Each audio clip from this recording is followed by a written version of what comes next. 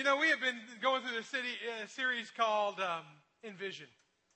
And one of the things I've learned in growing up is the value of chairs. I had a grandpa, we called him Papa, and you could sit anywhere at any time in his chair or not his chair at any given time, and he had no problem with it, but when it came time to eat, it was his chair. When it came time for breakfast, it was his chair. When it came time for anything around the food table, food-related, cards was different, but when it was time for food, it was his chair.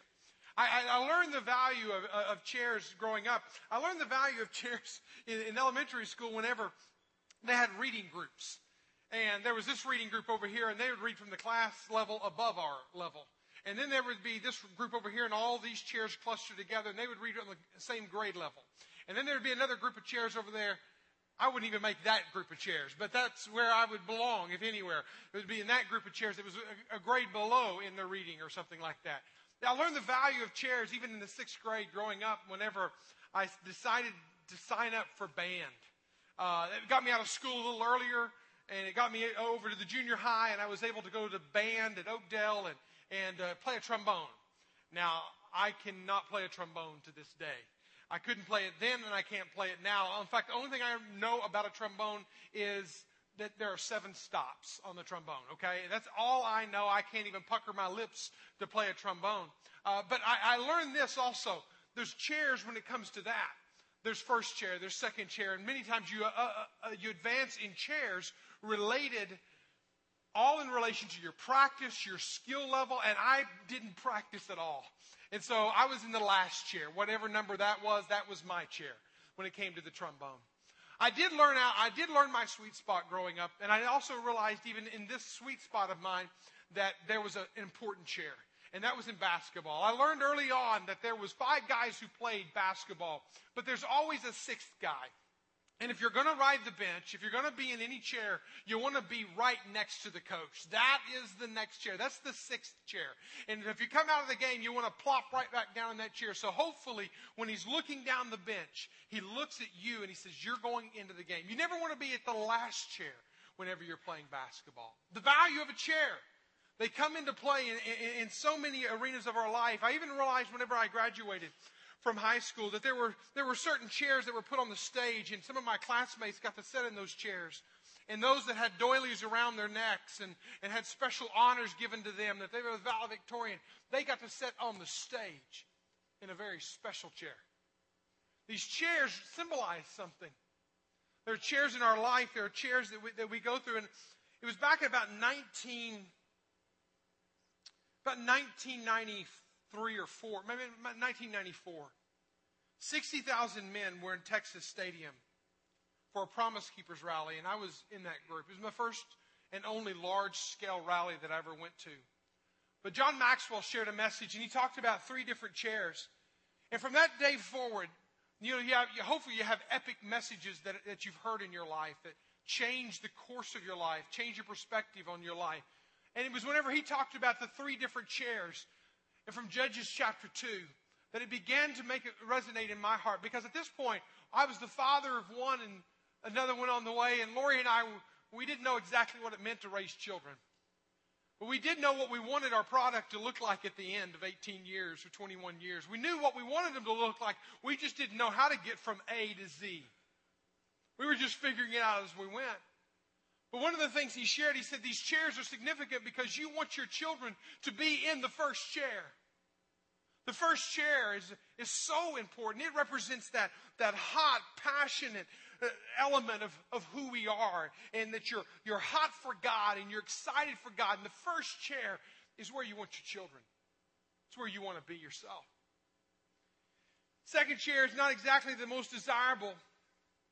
Call it a lukewarm chair. You're not hot, you're not cold, you're just in a chair, you're kind of in the middle, you're kind of working your way through life. And this is where a lot of people find themselves. I will say the majority of people find themselves in a lukewarm chair. They're not hot, they're not cold. And it really plays out in life. And it really has repercussions. Hear me say that today. It has repercussions. And of course, there's the last chair. And that last chair is the chair that it's just cold, it's disconnected, it's disjointed, it's not a part of the game anymore. It's tired of playing the game. In fact, if you're in the third chair, you're probably sick of the whole church gig. You're sick of God, and God's failed you, and you've got just jacked up theology and understanding of who God is. But, you might call yourself a Christian because you were generationally in the Christian line, or you were christened or baptized, or you went through some kind of class growing up. And you're in that third chair, but you're kind of disconnected. And I don't know how close you are. Maybe you're pretty close to the lukewarm, but maybe you're way over here. I don't know where you are, but you don't want to be in the third chair. I don't think anybody in this room wants to raise a generation in the third chair. But how do we see this digression? And I say it to us again, as I said last week. We as a church are at a point of inflection or deflection. We're at a point of seeing God do some amazing things, or us slipping into an unhealthy manner. The thing is that this whole chair analogy actually fits in every arena of life. If you look at education, it fits there. Harvard School. The Ivy League schools, most of the Ivy League schools were founded on theological. They were Harvard Divinity School before they were ever Harvard Law. But they were founded on teaching young pastors to go into this world and to teach Native Americans, or to teach the world, to teach the new world about Christ and who God is, and to connect with God. But you've seen over the time, the Ivy League schools no longer are they in chair number 1 or chair number 2, but they're more like in chair number 3. Where now they're teaching people how God doesn't exist. There's a natural digression that happens in life. We don't evolve forward. I think we digress backwards if we're not very careful about our lives. What chair are you in? It happens in the business world too. You have this entrepreneurial guy, this guy who steps up and makes this tremendous appeal and vision. And it starts as a movement. It starts with a man. This man has a heart passionate for whatever he's selling. But it moves from being the man to a movement, from a movement to a machine to a monument, and finally the morgue. Something started so hot. The first generation, they sacrificed, they committed, they gave, they did without, they took cuts and pay, or they didn't draw anything out of the company. And then the second generation, they wouldn't join on until they saw the package. And it was their idea to get ahead. It wasn't for the company. It was for themselves. And finally, when the company begins to fade away and they die, the good ones jump ship first, and all of a sudden the company's struggling to figure out they can't inflect. There's no inflection. They've lost their ability to regenerate themselves or to organize themselves because they become turf shepherds. Look at the auto industry today and tell me that this didn't happen right here. It happens in business. It happens in schools. It happens in churches. You go to one of the most written about churches in the New Testament. You'll find the church of Ephesus. Ephesus was an amazing church. 6 chapters, Paul wrote them. He talked about their love in nearly every chapter. He talked about it again and again. In fact, when you read through Ephesians, you'll find in Ephesians chapter 1, verse 15, it says, "Because I have heard of your faith in the Lord and your love." And your love. It is amazing how it happens even in the church. It happens in marriage. You got Captain America when you first get married. Then you got Captain Kangaroo. Then it's Mr. Magoo. It happens. It happens in so many ways. I want to go back to the church because I want to show you how it happens in Ephesus, because they were first known for their love. They had a tremendous love for God. That's how they were known. But all of a sudden, you find a couple of decades later, not very long, you can timeline it. Read the book of Revelation. And what does it say about the church at Ephesus? It said it had lost its first love. It had become lukewarm.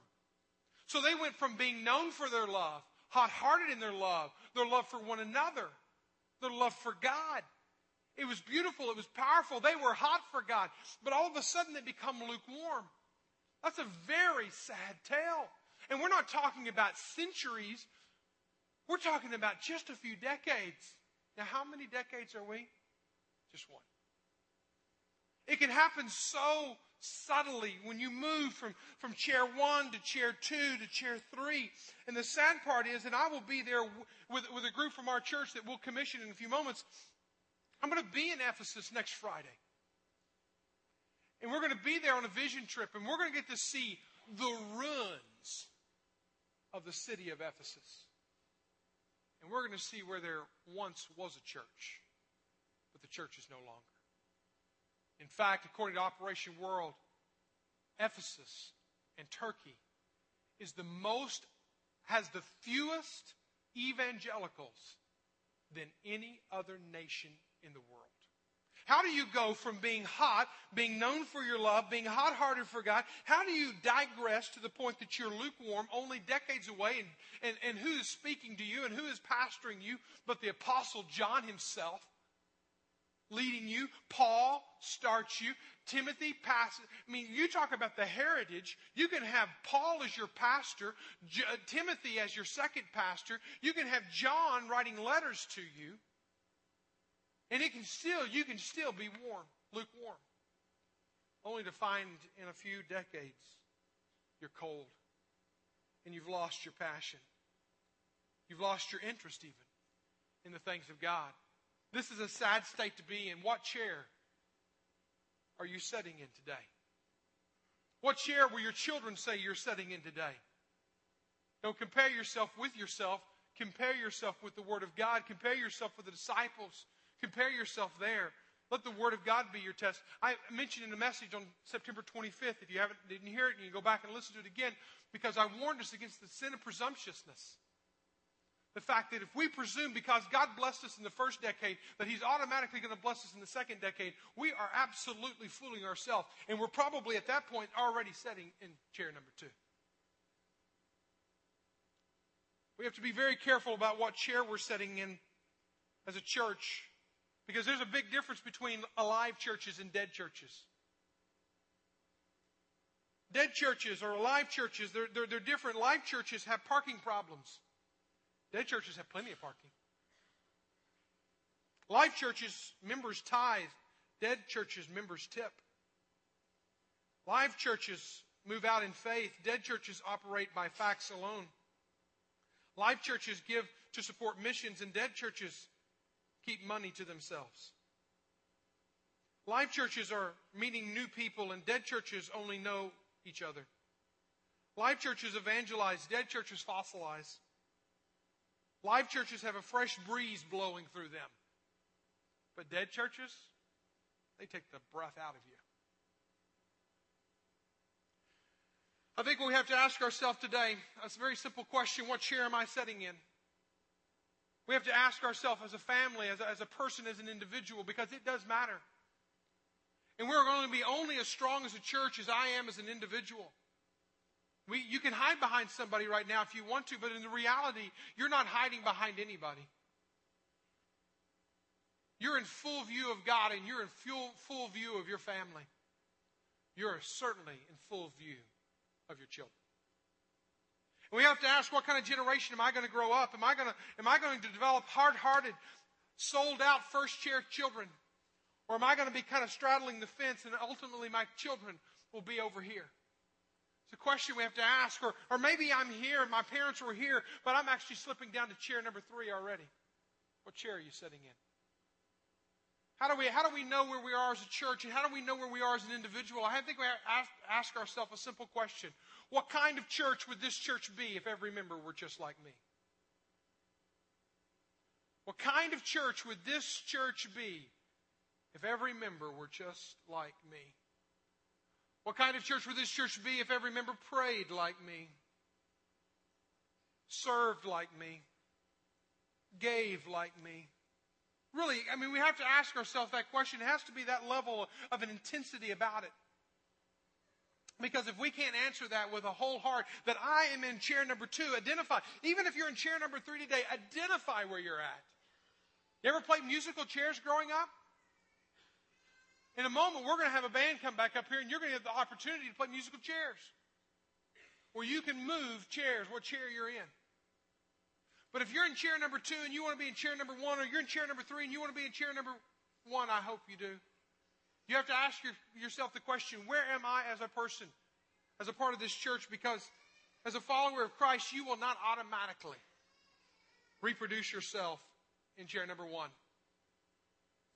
In fact, if you look at the generations that have gone before us, people struggle with this soul digression problem all the way through. If you look at Abraham, this great father of the nation of Israel, wherever he went, he built an altar. And then he dug a well. You watch it. You look at his life. His son Isaac that comes behind him dug a well, and he would sometimes build an altar. Jacob that came behind him slipped into chair number 3 because whenever he would move into a place, he would only build an altar if he got in trouble. What kind of family, what kind of faith do you have? Where are you on this pendulum? Because you can see it moves from commitment to compromise to confusion really subtly. But this is not just an uncommon anomaly that happens out there. It happens in churches and businesses and schools and individuals and Abraham, Isaac, and Jacob. It happened with David. David, what was he known for? He was known to be a man after God's own what? Heart. He had a passion for God. He sat in chair number 1 boldly. He sat in chair number 1 humbly. Because he had his mistakes and he did mess up. But he was a man after God's own heart. He wasn't perfect in this chair, but he got right. Whenever he got out of line, he got right when he was in this chair. You read Psalm 32, you read Psalm 51, and you hear the heart of his confessions before God. And he had a heart for God, and he did not back off of that. Solomon, though, I think he was more in chair number 2. You go back in the September messages, I shared a message about Solomon. And how Solomon, he started off so well. He was so strong. He for the first 20 years of his reign, he built the temple of God. $400 million in today's currency is what he built a temple. Makes an $8 million look like pocket change. But he was so committed. But the second 20 years of his life, he went from wisdom. He went from looking after the things of God. He went from longing for that to really more about wealth and pleasure. That's kind of how Solomon lived his life. He went from having a father in chair number 1 to being in chair number 2 to Rehoboam. He was a jealous, self-seeking king that followed right behind. You have David who built the kingdom, Solomon who played with the kingdom, but Rehoboam, he divided the kingdom. You see the digression that happens right there. Take your Bibles, we find in the book of Judges chapter 2. Judges chapter 2 is where we'll be today. And you think, oh, we've been studying through Joshua. You can't study through Joshua and end where we ended last week. Because if you remember last week he gave the call, the commitment. He said, who are you going to serve? Me? As for me and my house, we're going to serve the Lord.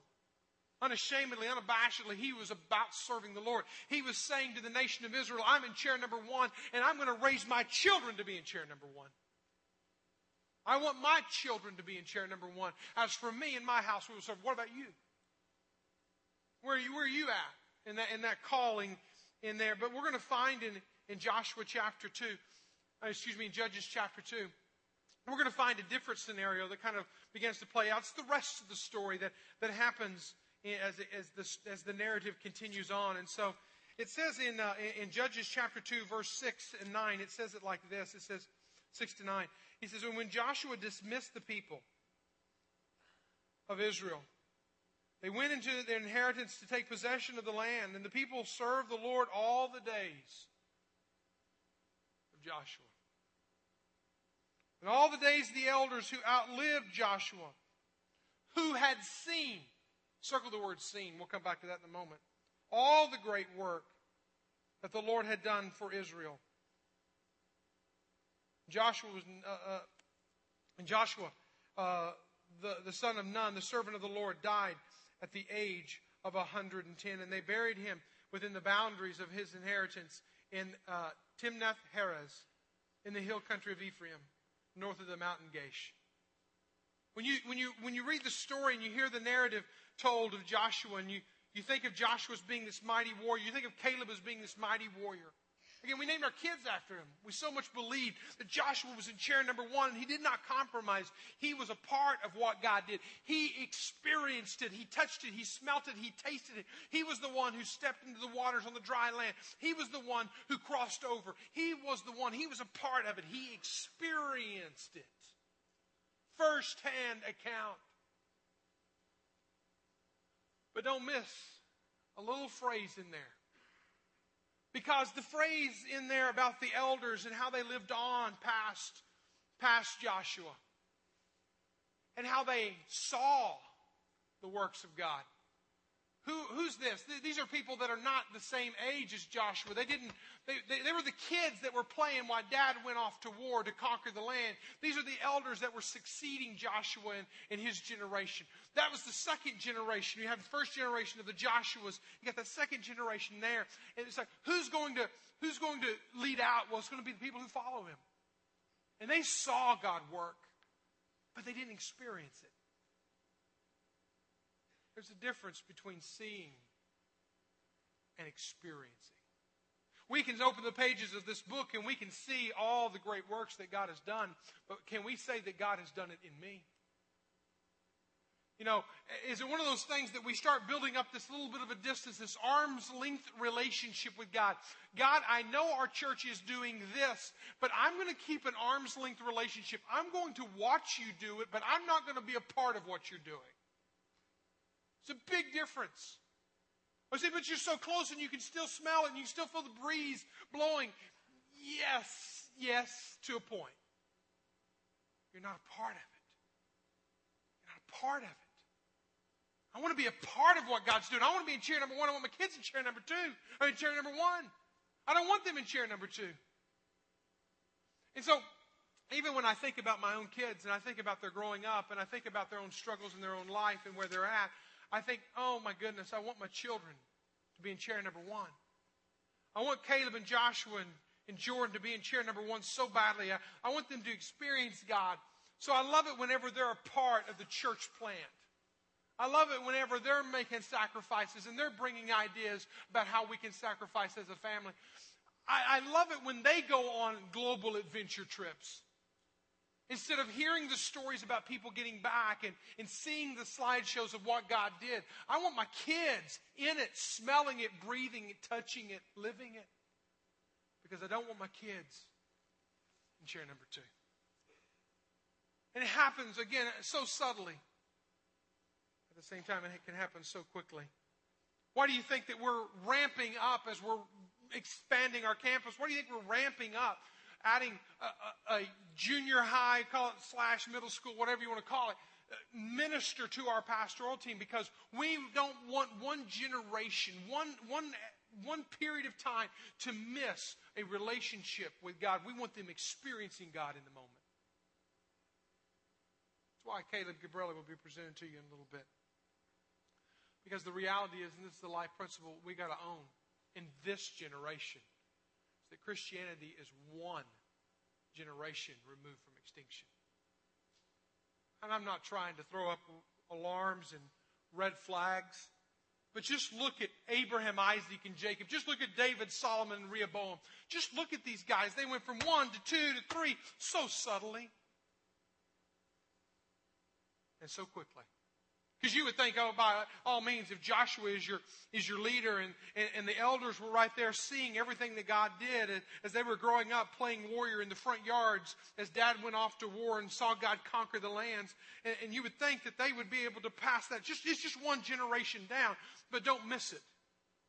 It's not that easy. It's not that easy. Judges chapter 2, we finished in verse 9. Look there in verse 10. And all that generation also were gathered to their fathers. I mean, they died. And there arose another generation after them that did not know the Lord or the work that He had done for Israel. And the people of Israel did what was evil in the sight of the Lord, and they served Baals. That's a pagan god. They had lost connection with the real God, one generation removed. And they abandoned the Lord, the God of their fathers, who had brought them out of the land of Egypt. And they went after other gods among the gods of the peoples who were around them. And they bowed down to them, and they provoked the Lord to anger. What a sad tale. What a horrible story. What an end. God has done so much in that first generation. And yet all of a sudden, 2 generations removed, they're gone. They went from experiencing God to seeing God to not even knowing God. How does that happen? How do I prevent that? Let's not even worry about how to happen. How do I stop that trend from happening? As a father and as wannabe grandfathers someday, 10, 20 years from now. But how do I make sure that my grandkids are not in chair number 3 and my children are not in chair number 2? But how do I make sure that they're in chair number 1? How many of y'all want your kids in chair number 1? Raise your hand. How many of y'all are in chair number 1? Don't raise your hand. Do you know where you're at right now? Or can you pigeonhole yourself? Can you figure out where you're at? There's a couple of things that I think we must do. Must moves, if you will, that we must make in our lives to make sure that our children are in chair number 1. The first thing is, it's not rocket science, is that we must model first chair living. We must get in first chair, not get out of first chair, not waver from first chair. We must stay in first chair. I want to experience God. I want God to be in and around. See, we teach what we know. We reproduce what we are. What are we? Because we might sit there and teach Bible school, and we might teach at Adventure Day Camp, and we might even go on a mission trip every now and then. But I want to know, what are we reproducing? Well, look at who we are. And don't back away from that. It happens again so subtly. There's example after example through Scripture. Think about Abraham and Lot. That was a time of contention, if you will, when Abraham and Lot were so they split and they went different ways. As they went different ways, Abraham took Lot to the edge, and he said, "Okay, where do you want?" And Lot looked towards Sodom. He looked out towards Sodom. He said, "I want that land. That land's fertile and green. That land is plush." But he also went to a place that was named after what it was about. Sodom, sodomy. That's where Lot went. He went there for a while. In fact, he got to the point that he even pitched his tent towards Sodom. Kind of gets a little bit comfortable. He's moving away from Father Abraham's leading. He's moving away from where he should be. He finds himself in chair number 2, maybe even straddling the line. Maybe he's even chair number 3 a little bit.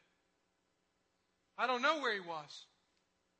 But he was clearly slipping, because eventually you find in chapter 19, a few chapters later, you find him sitting in the gates.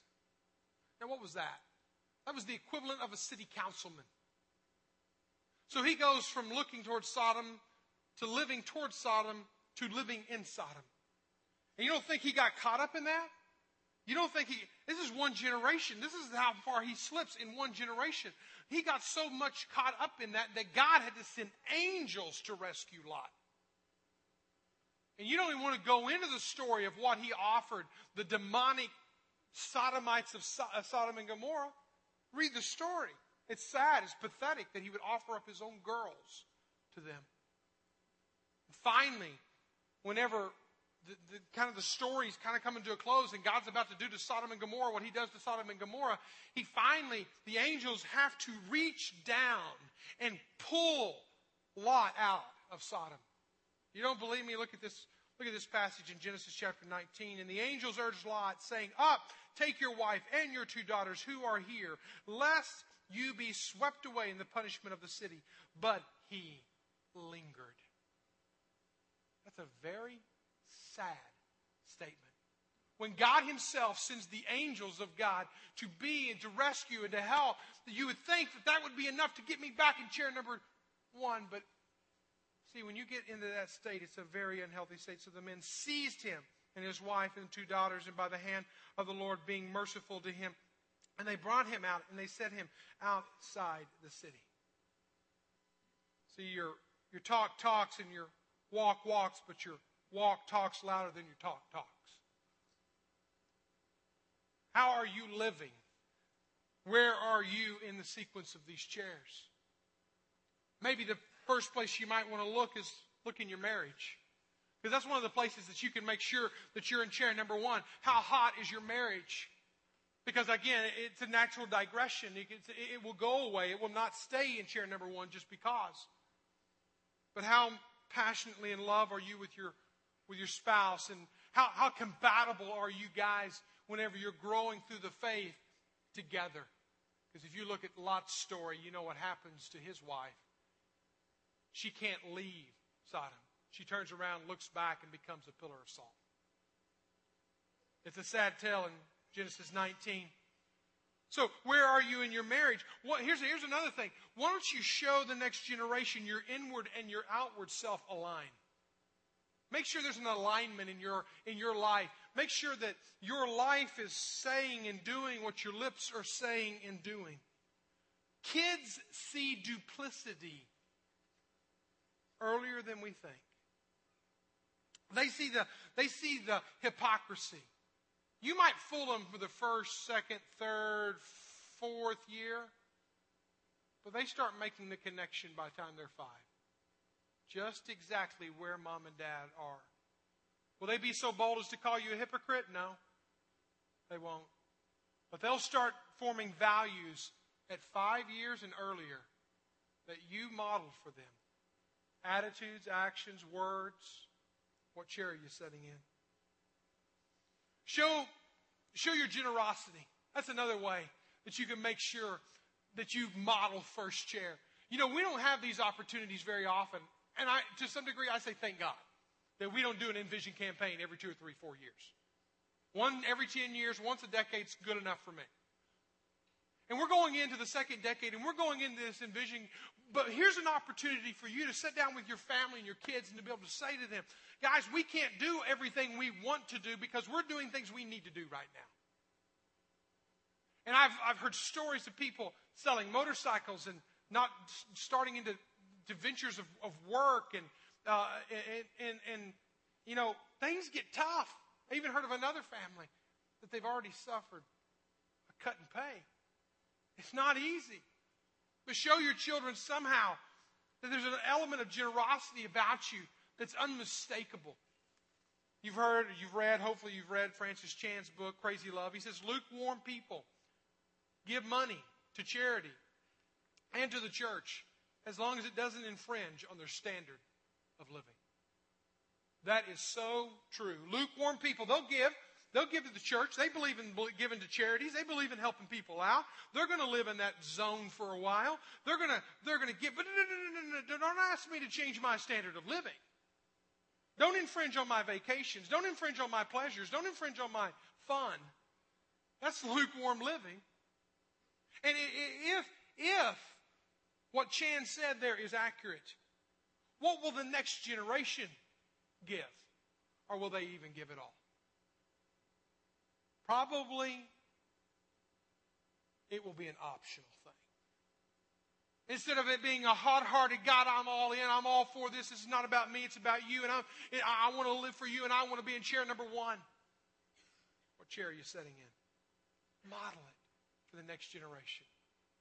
Because I don't want the next generation to rise up and not know God nor the things of God. Number 2, be a part of what God's doing. What's He doing? Look around. Listen, I'll tell you right now, this Envision campaign is not about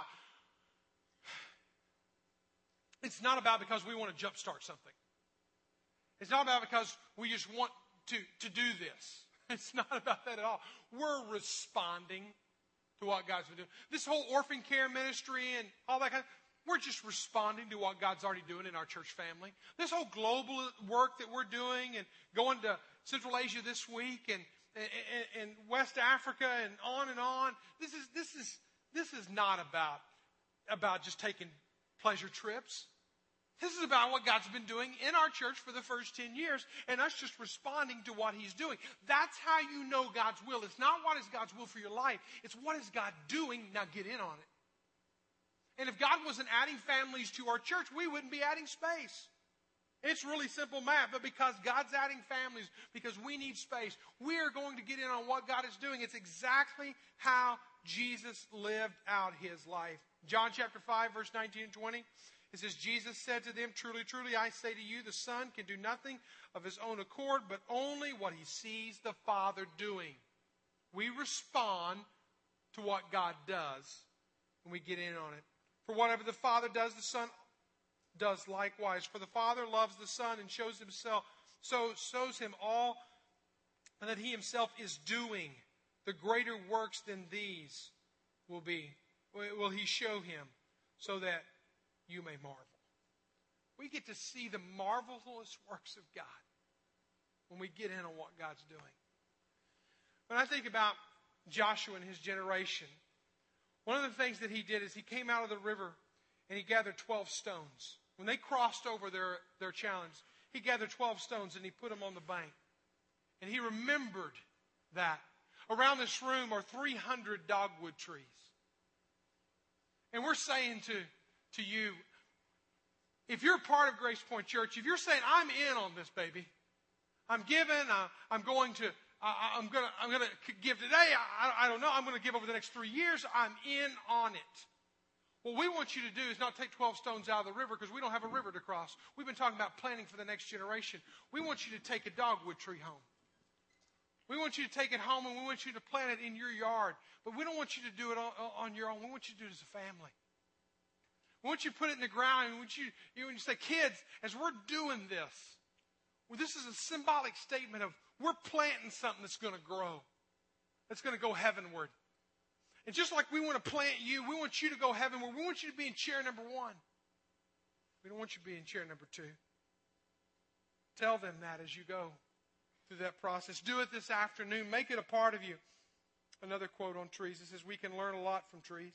They're always grounded, but never stop reaching heavenward. I want my next generation to be firmly planted in chair number 1, but always reaching heavenward.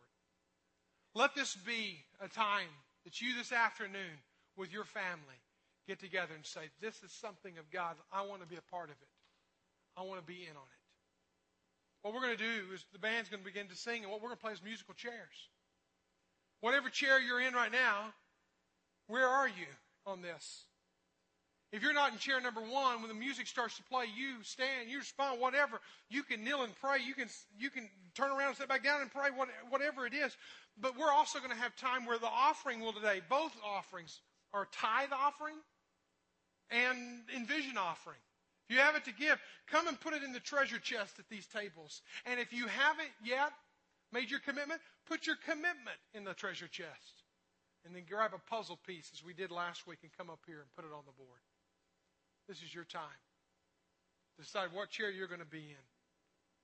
If you're not in chair number 1 and your generation behind you is not in chair number 1, do what you need to do right now.